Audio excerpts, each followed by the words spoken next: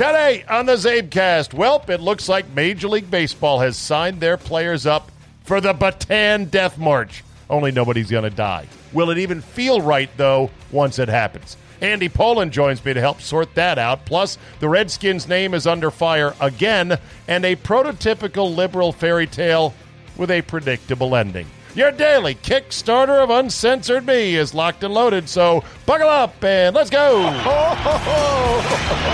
Here we go!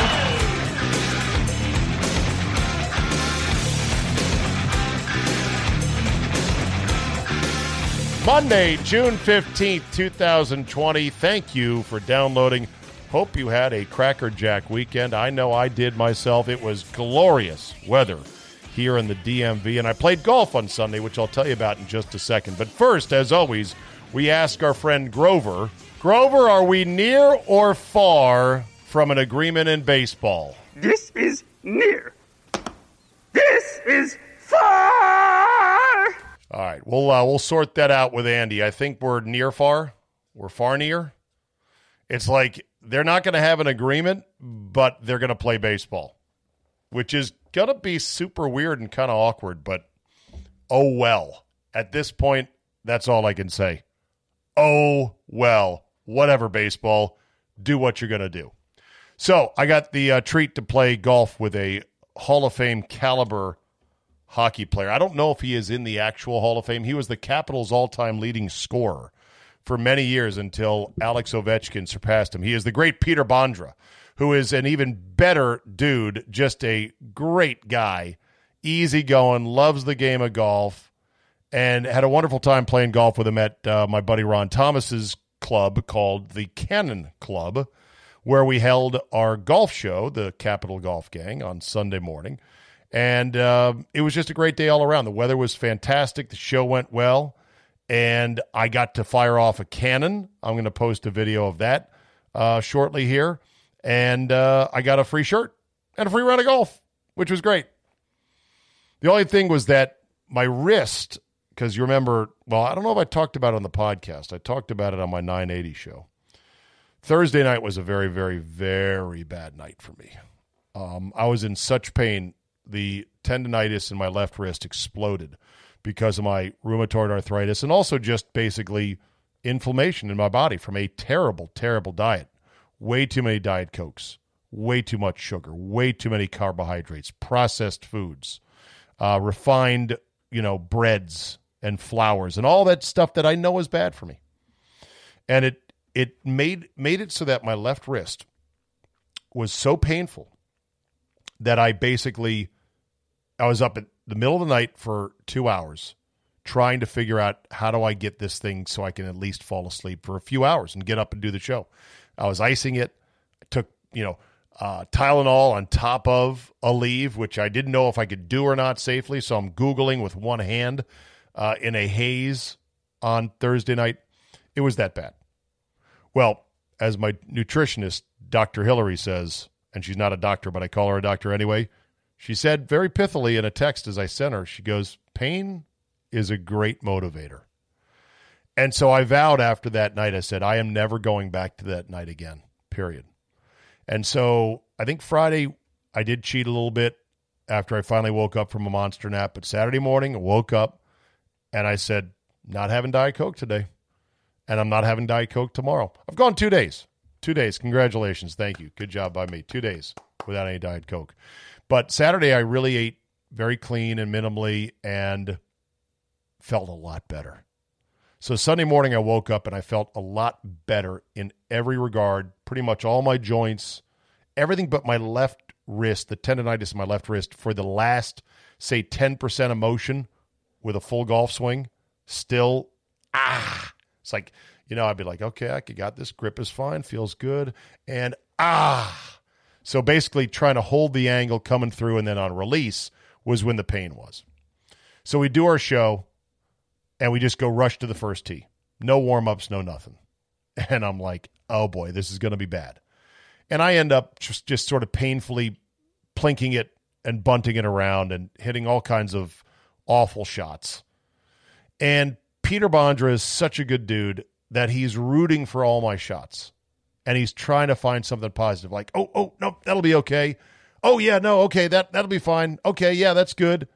That kind of stuff, because he's a great dude. And I felt bad because I was like, I felt like saying, you don't have to root for these shots. Like, I'm just happy I'm out here on a glorious day getting to play with you and talk hockey and golf and everything else. And the difference between Slovakia now and Czech Republic, because remember the two split. I'm like, you don't have to root for my shots because these are not even my shots. Like, I'm not saying I'm a good golfer, but this is not even my game. I'm snipe hooking 180-yard 3-woods because that's all I can stand to hit. And it's like, ow. I mean, I hit a few good shots, but the camaraderie was nice, and it was a good time. Ron is very proud of his club, and he should be. It's an outstanding golf course, but he's even more proud of the people that are there. The members there, he says, and I believe, are very unpretentious, even though a number of them are very successful and have a shit ton of money. One guy I met afterwards, Steve Keithley, Keithley, Keithley. He calls him over, Ron does. He's like, I want you to meet this guy. I'm like, okay. And he looks like just a regular early 60s dude. He doesn't look like Rambo or anything. And basically Ron said, yeah, Steve here likes to hunt with our buddy Dave Adams. And I'm like, yeah? Like, what do you mean hunting? He goes, bow hunting. I said, really? What do you hunt? And he says, everything. And I'm like, tell me more. So he talked about going on some trip to Kansas for whitetail deer. And I said, "What? Why would you go to Kansas for whitetail? We got whitetail deer overrunning the greater DMV. Many areas in the country have so many whitetail deer you can't get rid of them all." He said, because they got monster ones in Kansas. And I'm like, okay. And I said, it's all bow hunting, huh? No gun? He's like, nah. Compound bow mostly. I'm trying to get back into traditional bow, but it's compound bow only. And I said, what's the range on that? 50 yards? He said, I like to stay 30 yards or so. It was at that point that he says to me, here, you want to see a picture of the grizzly bear that I got while stalking with a bow? I go, what?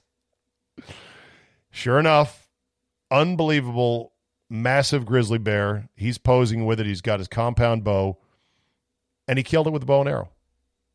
And I said, where do you shoot at a grizzly bear with a bow, knowing that if you miss, if you graze it, if you hit the bear in the wrong spot, it could be good night for you? He said, you want to get it through both lungs. And I go, really? So you got to be that good of a shot. He goes, yeah, ideally you want to get it there because that'll take it down pretty quick before it can charge you. And I said, okay. I said, what if you don't get it? What if you only get it through one lung, or you nick its lung, or whatever, or he moves at the last second? That's when Steve says to me, well, there is somebody that has to back you up with a 300 Magnum just in case. And I then gave it to him. I just met this guy, and I then start giving him shit. I'm like, oh, well, okay. Like, that's really stalking a grizzly bear on foot with a bow and arrow. Wow, okay, whatever. Yeah, I'm going to shoot this grizzly bear, and if I miss, well, then blam, blam, blam. The guy behind me will take him down with a 300 Magnum. But, of course, I was kidding, and we had a good laugh about it because he was a totally cool dude and very unpretentious.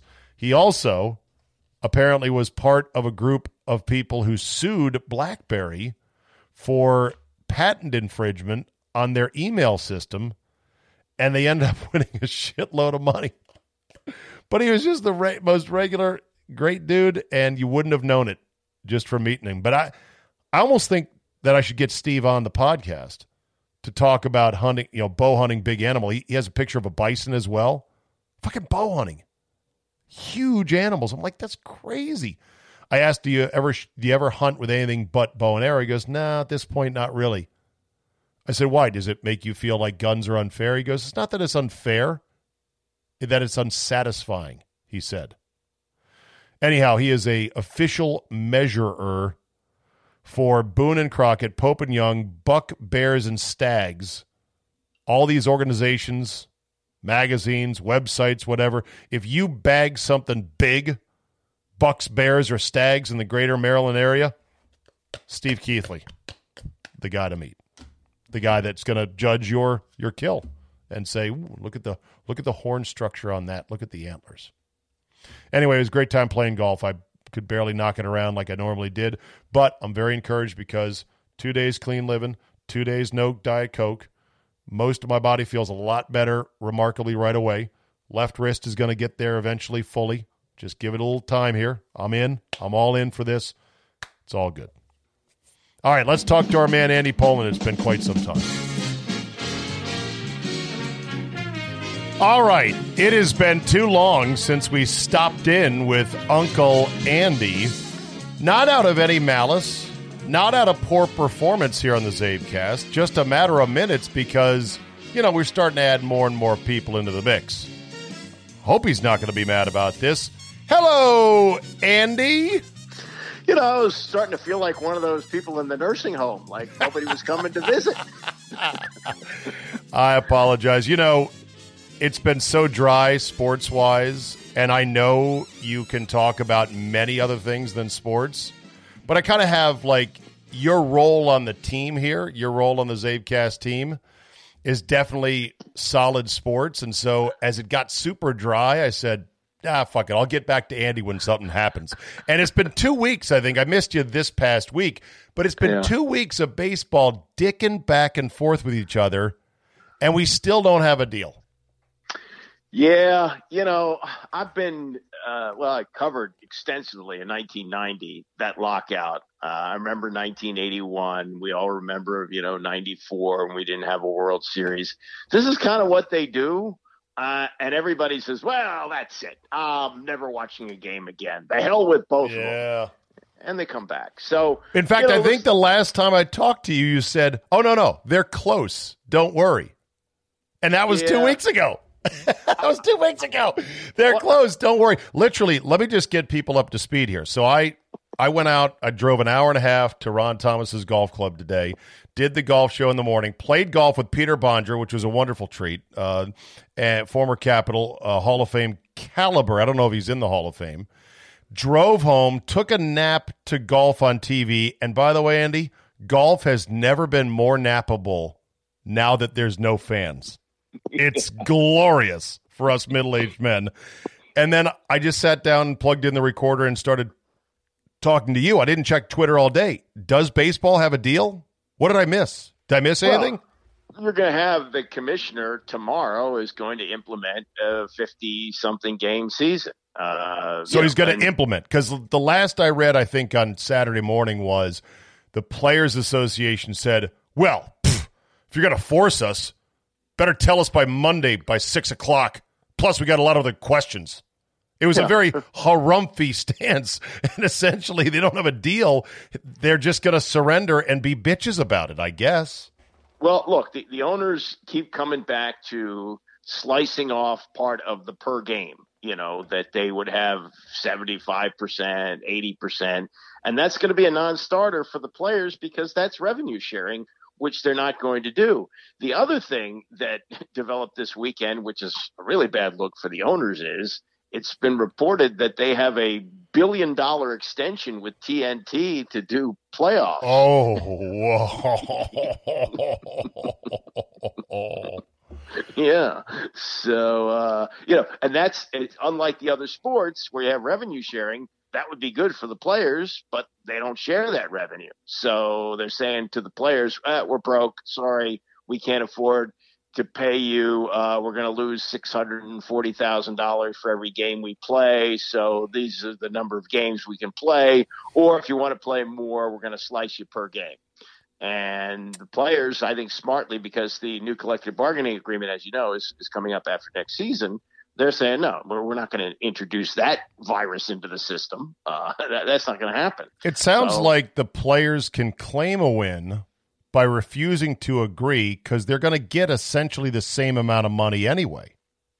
Yeah, I mean, because the owners are going to make their money with extended playoffs. Now they won't have that because as part of this, system that they can put in, they don't have the agreement with the players to go from 10 to 14 or as many as 16 postseason teams. Right. So, the owners are not going to lose their teams over this. And No. I think Tom Ricketts said something like, this is a low income business. Bull, right.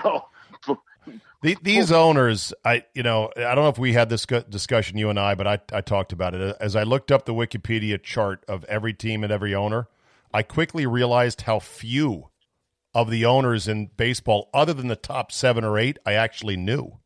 Yeah. Unlike the NFL, I can go. Can you name every NFL owner by team?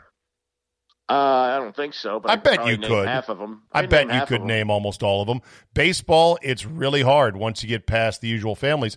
And as somebody put it, I think, succinctly in a tweet this weekend, they said, look here, owners, you didn't buy a fucking hedge fund. You bought a baseball team. Stop acting like this is all just a financial leverage transaction. But apparently, they don't care, Andy. They don't give a shit, the owners. Yeah. Well, and this has to do with bad blood with the players going back 50 years. The owners prior to 1976, when they had free agency, they had it over the players. I mean, the players were indentured servants basically to them, and so the tables turned. And they've been getting their ass kicked for 50 years now, and they're saying, "Wait a minute, we're the owners, and they're the players, and they're killing us." It's almost like when Jerry Richardson said infamously in that meeting with the players before the brief lockout almost 10 years ago now, we're going to take our fucking league back. Is that what? Didn't he say that to Peyton Manning? I think so. Yeah. We're going to take our fucking league back, and sure enough, they did. I'm sure baseball wants to do the same thing. Now, there was relative labor peace for a long time. There was renewals of the CBA that went quietly months ahead of time. Right. They were able to pull that off. I think they've got a very weak union leader now in Tony Clark. Yeah. I think going with a former player was a mistake. I mean, Don Fear worked under Marvin Miller, and I spent a lot of time with Don Fear during that 1990 lockout. He didn't even like baseball. He was just a strict labor guy, right? And don't sell me the romance of the game. Okay, here's the deal. Here's what the revenue should be. Here's what the split should be, and they got it done. And he didn't blink. Marvin Miller was a stone cold pirate who blazed the path and told these players, "You're getting fucked royally. You need to stand tall." And they did over a series of strikes in the early 80s that finally got the owners to back off a bit. But Fear, even though he looked like a lip gloss wearing fucking Muppet, he was a cutthroat as well. Yeah, and so the two of them were cutthroats. Tony Clark is a former player, and I just don't think he has the same sort of edge that the previous guys had.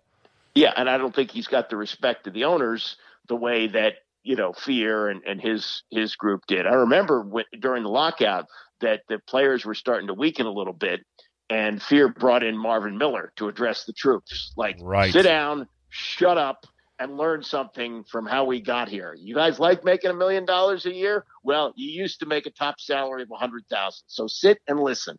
And they didn't cave. And the owners finally did. They finally did cave, and that was really the ouster of Fay Vincent and the rise of Bud Selig. Is it possible that if you've got a bunch of guys, the majority of the owners, save for a handful, that are just cutthroat financiers who really don't give a fuck about the game, shouldn't the players have another Don Fear instead of a former player? Because I'm sure Tony Clark loves the game and breathes the game because he played the game, right? You need another Don Fear who's just a labor cocksucker who doesn't really care about the game. He's there to beat the owners at the negotiating table. 100%. Yeah. And the football has gotten closer to that with DeMaurice Smith, who's an attorney, not a former player. But the structure of football is so different that he really can't be as powerful as a baseball guy could be. Well, when it's all said and done, forced march or not, will it suck Will it be great, meh, or suck this super short August-September baseball season? I feel like if I'm watching a game in the middle of August and we're like 3 weeks into this, I think people are going to say, it's not what it was, but this is good. And I think people will forget about it. I mean, that's kind of what happens all the time with these labor stoppages, that the teams get back on the field, people forget about the past, and they move on.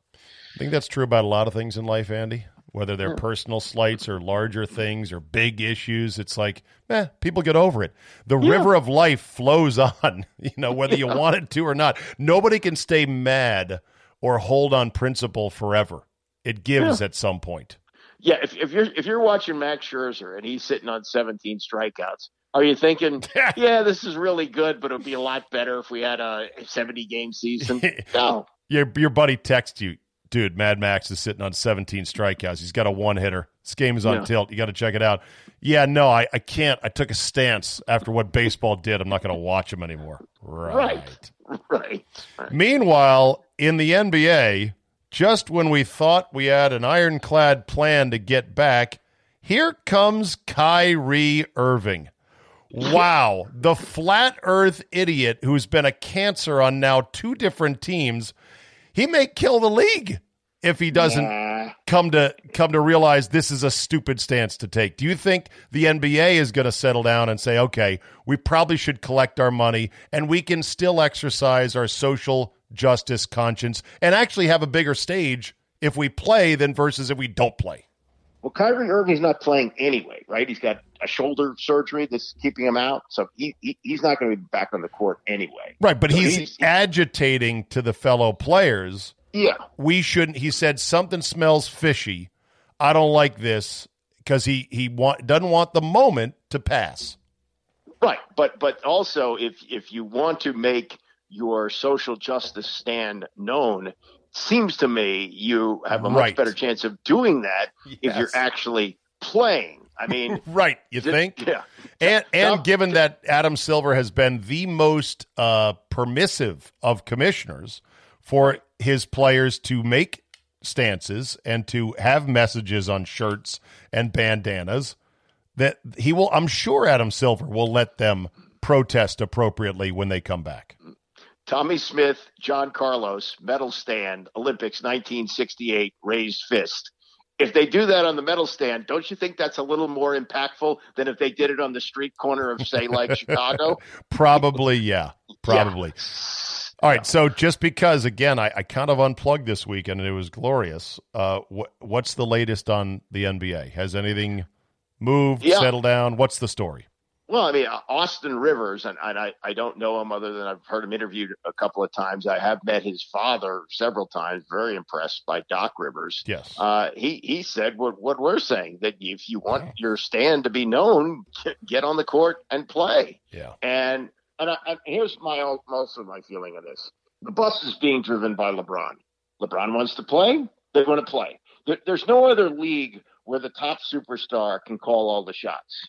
And I think that, Michael Jordan could have done this in his day, and LeBron can do it now. And if LeBron wants to play, they're going to play.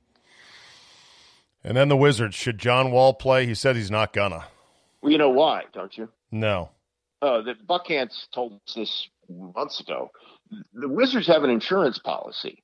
If John Wall doesn't take the court this year, they collect 80% of his salary. If he steps on the court for one game, they don't get it. No way for this year.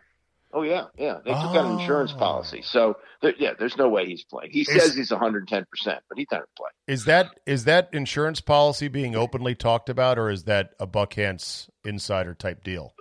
I haven't heard it anywhere else besides Buckhants, but so it's not anybody? So it's not being talked about publicly. That's interesting. That it wouldn't get out. I'm not saying you're wrong. I'm saying it makes perfect sense.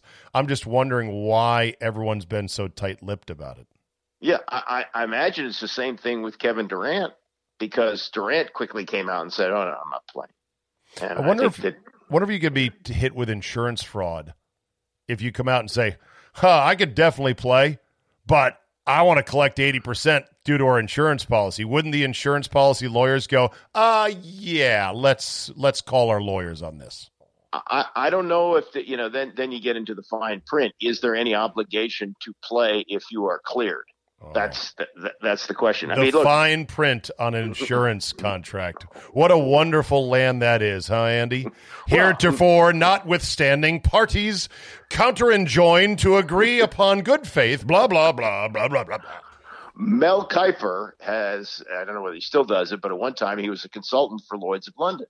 And Really? they would ask him, such and such a player, if, they take out insurance policies while they're still in college. So if this player is going to be projected in your mock draft in the second round, how much money would he make over the course of his career?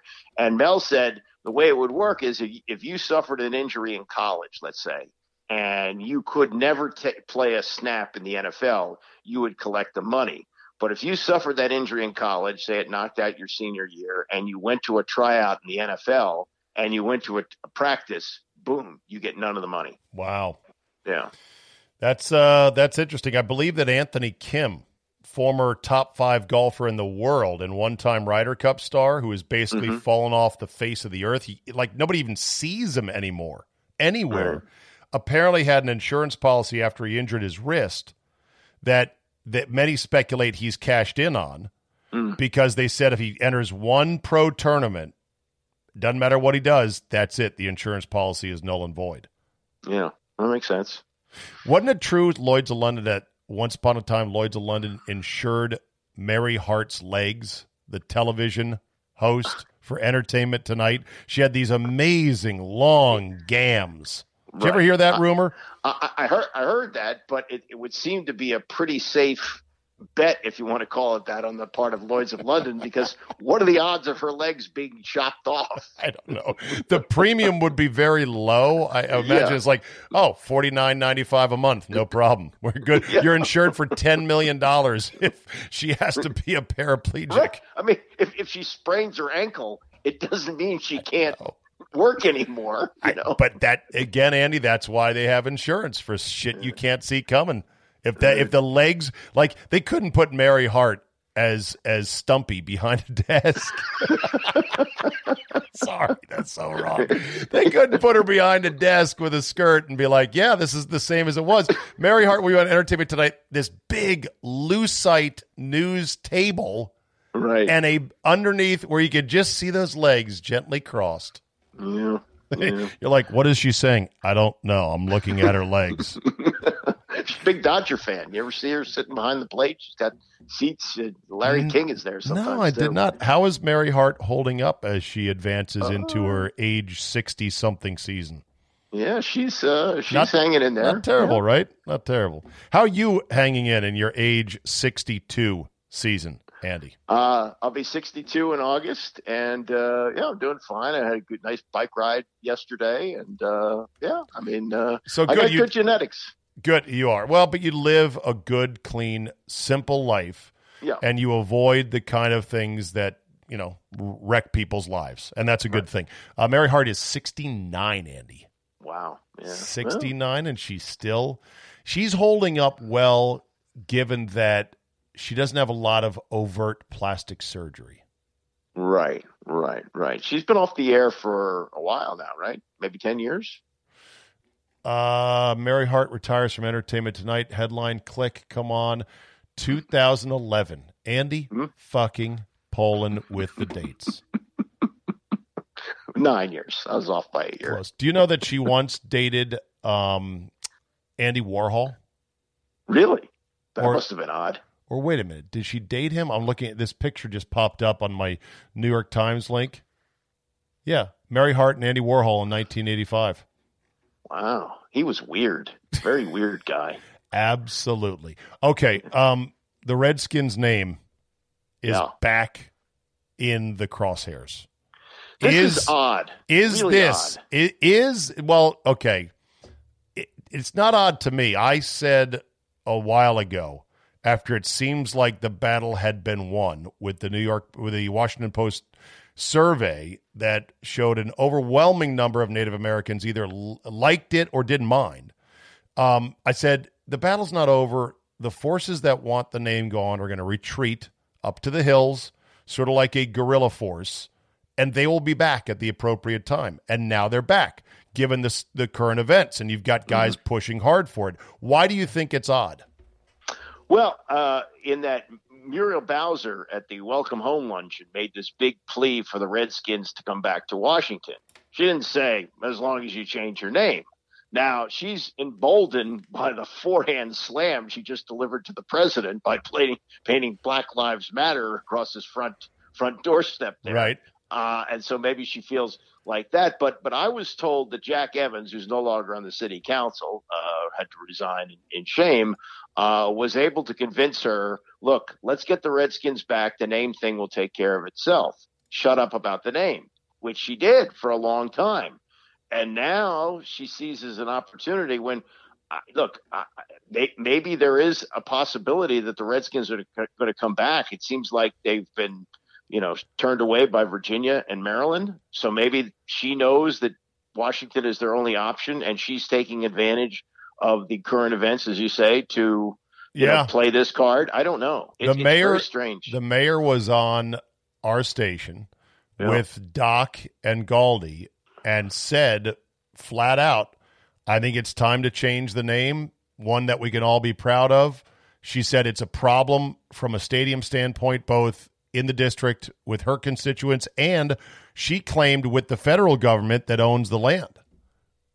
Yeah, I hadn't heard that. I mean, to me, the Washington Post poll, which is now 5 years, it was a game changer.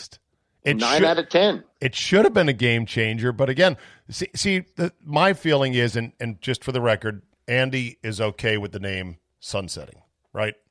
I would be okay with it, but I was in favor of it sunsetting until the Washington Post poll came out, and I said, okay, well, it doesn't seem to be a hot button issue for the people it matters most to. Yeah, my stance is that things can't suddenly be racist. Either they are or they aren't. And you're making an argument that is based on shifting sort of tonality in the country that is only tangential to the name itself. Because if you know the history of the name, and you do, Andy, it is not one that was just like, let's call them Redskins. That'll serve them right. It's not that way. It was born of a different time, and the peoples that consider themselves Native Americans and or Redskins have never thought of it on large. Not every single one, but I'd say, like the Post poll said, 70, 80, 90%, they've not thought of it as a slur. Yeah, I think it was a result of stationery, if you want my opinion. Do tell. The team debuted as the Boston Braves in 1932. And they played in the same stadium that the Boston Braves baseball team did. And there was confusion, and they needed to differentiate themselves. So I believe they had a lot of stationery printed up with an Indian head on it for Braves. So rather than throw out all this old stationery and change the whatever logo they had, they said, we'll go with Redskins. Close enough. Yeah. That's what I think. Well, you know what? That could be a theory right there. From a district standpoint, if you want the team and you want the stadium in the district, which I think would be smart for the district, there's a lot of sense in the strategy that you kind of outlined with Jack Evans no longer there. Look, get the team in the stadium first. That'll be permanent. The name will eventually fall if you just let it hang in there long enough. Like, that's the most important thing. Get the stadium, get the team, and then let things take their course.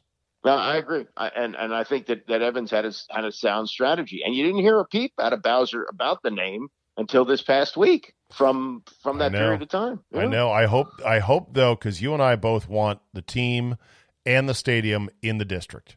Absolutely. It needs to be there. It's like the rug in the Big Lebowski, Andy. It what? Ties the room together, right? Well, right? Doesn't the team tie our vast, sprawling metropolis together if it's in D.C.? I think it does. Well, and also the way that people now have gotten used to not going to games. If you want them to come, are you going to ask them to schlep out to Loudoun County? I don't think so. I hate Loudoun County. Wait a minute. I live in Loudoun County. Yeah. No, Loudoun is out, basically. It would be that awful site south of the Beltway, that mystery site, or Shutter, God forbid, rebuild in Raljon. Which seems most likely at this point. Oh, my God. No, that's where they are. I mean, I think that Snyder wants to build something similar to what they have in Foxborough. Of course, usually takes a team that goes to a bunch of Super Bowls to make that popular, but exactly. Oh my God. We've known, you and I, that they were going to need a new stadium probably as early as 2002. Oh, from the FedEx Field? Yeah. Oh yeah. At least, right? Yeah. Oh yeah. It was bad from the beginning. It was thrown up by Jack Kent Cooke. In a hurry. He was gonna die, and it was supposed to be a 36-month project. He put it up in 18 months. Yeah. In a bad place. So all the hours you and I spent over our 16 years on the air talking about the stadium and this, that, and the other, I would have never believed that we're sitting here on the verge of a possibility. It's not yet a done deal, but just a possibility that they rebuild in the same fucking shitty location, Raljon, Maryland. You got to be kidding me. Like this is insane that this could happen.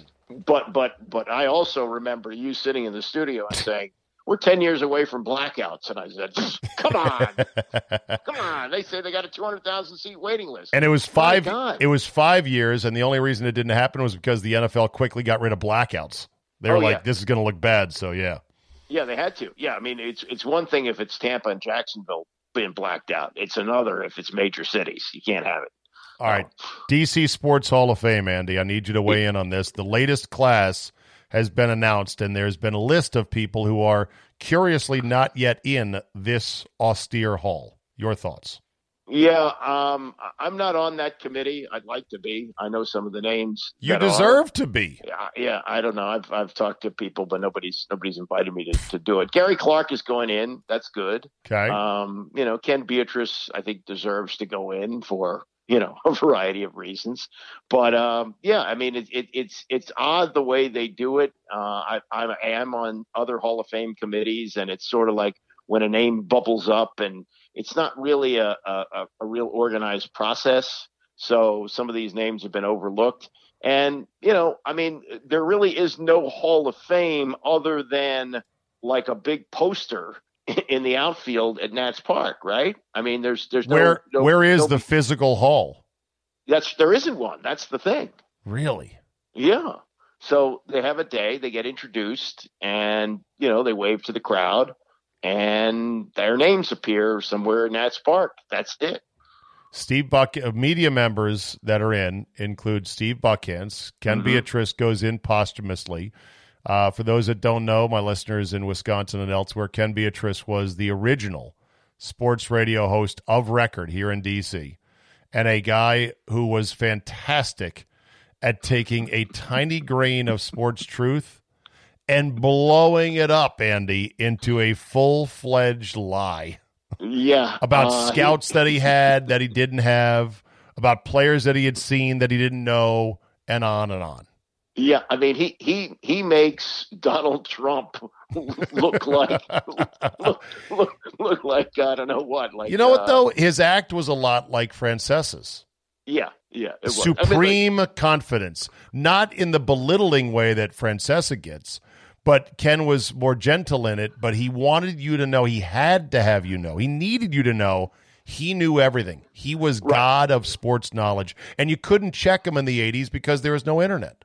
Well, you got to realize how different the business was. The business now is about opinions because everybody has access to the same resources that you do. And so he would set himself up as the know-it-all. And I watched him do this. This is one of his big lies. If I'm reading something, I'll tell you. But somebody would call up, let's say, a question about Troy Aikman. And he'd start to answer about Troy Aikman while he sifted through his rosters till he found the Cowboys one. And he would begin to read you heights and weights of the linemen. While you're driving along and, you're looking at traffic, you're thinking about what you're supposed to pick up on your way home from work.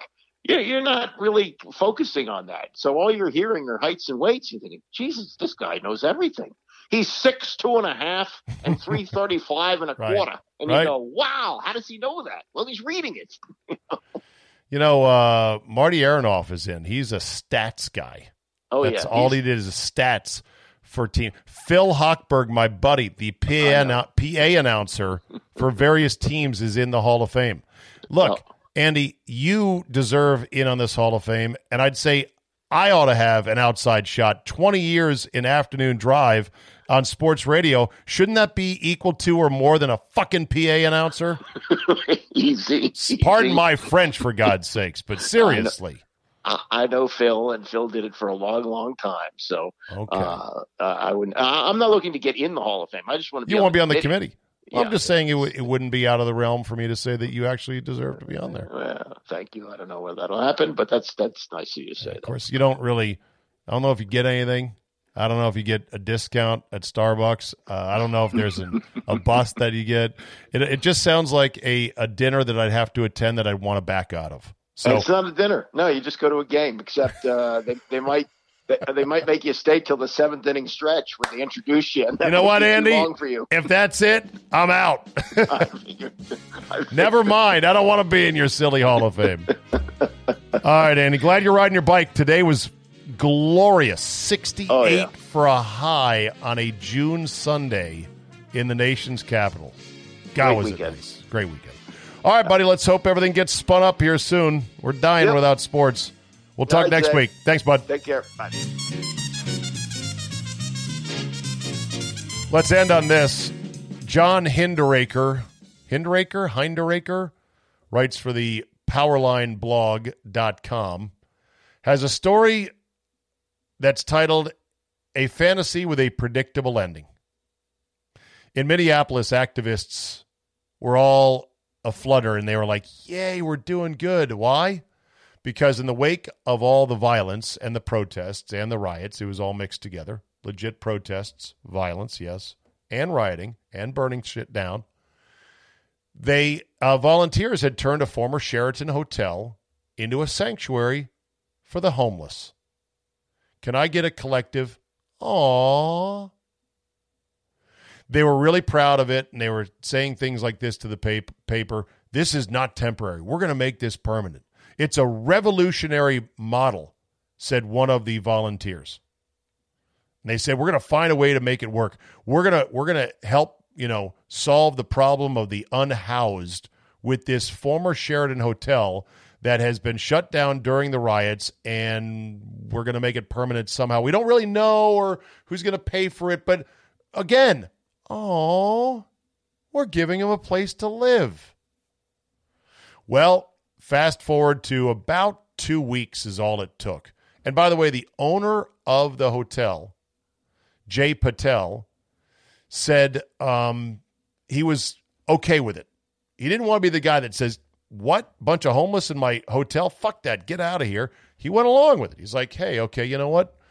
Look, we can let's work on something. Let's try to find a model. I don't know what would work. I mean, they're homeless. How are they going to pay rent? What traveler is going to pay money? Even the cheapest rate you can offer is the Sheraton Corporation going to say, oh, yeah, you want to have the first couple floors homeless people? Yeah, it's fine. Still a Sheraton. Still get the free soap and the free pancakes in the morning or whatever. Well, it took like 2 weeks. And guess what? No. Don't guess. Oh, wait. You already know? You already know the ending of this? What, did you read the story? Oh, no, you didn't read the story. You just used your brain, huh? The place quickly became a shithole. And it quickly became a place of misery and a place of drug use and a place where somebody died of an overdose. At that point, the owner said, yeah, okay. Guess what? We're going to have to shut this down. It lasted like 2 weeks. All the TVs apparently were stolen. The hallways were completely trashed. According to one volunteer, it started out well, then descended into chaos. People got the message that this was a place where they could use drugs freely, and that attracted the wrong crowd.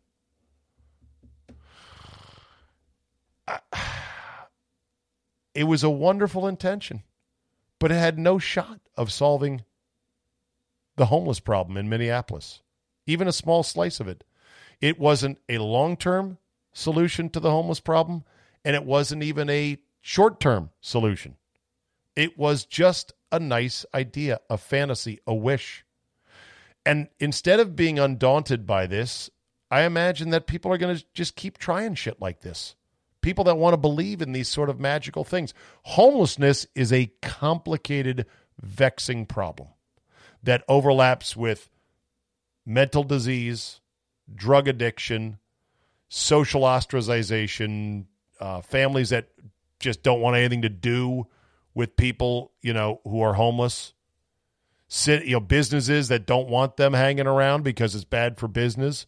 It's a complicated problem. Can you spend money, tax money, to build shelters, homeless shelters? We do already. And we want to try to get them in there, but you can't let the homeless shelters then turn into drug dens.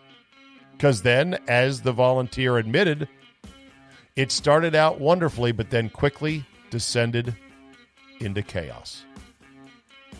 Oh, well. At least they tried. Can we get them a T-shirt for that? At least they tried. That's a wrap for today. Thank you very much for downloading. Keep your head up amongst all the madness. Live your life fully, as I will try to do myself, and we will carry on, people. Don't forget, we've changed to Red Circle, so if you get a chance and you subscribe to Fridays, please cancel Libsyn. Go over to Red Circle. We're going to close Libsyn entirely by the end of the month, so I think if you don't do anything, it'll automatically close out, but I don't know that for sure. If you have any problems, please email me, zabe@yahoo.com. We'll get you untangled, chop, and on your way. At Red Circle, you can pay for the whole year at once. 12 months for the price of 11, and you get your podcast delivered to any platform almost that you want. So you can still pay month to month if you like there, and if you have to cancel at any time, cancel at any time. If you're monthly. If you're for the year, suckers, I got you. Wait. Did I just say the out loud part? That was supposed to be the in my head part. Rate and review, as always, to please our algorithmic gods. Have a great Monday, folks, and we will see you tomorrow.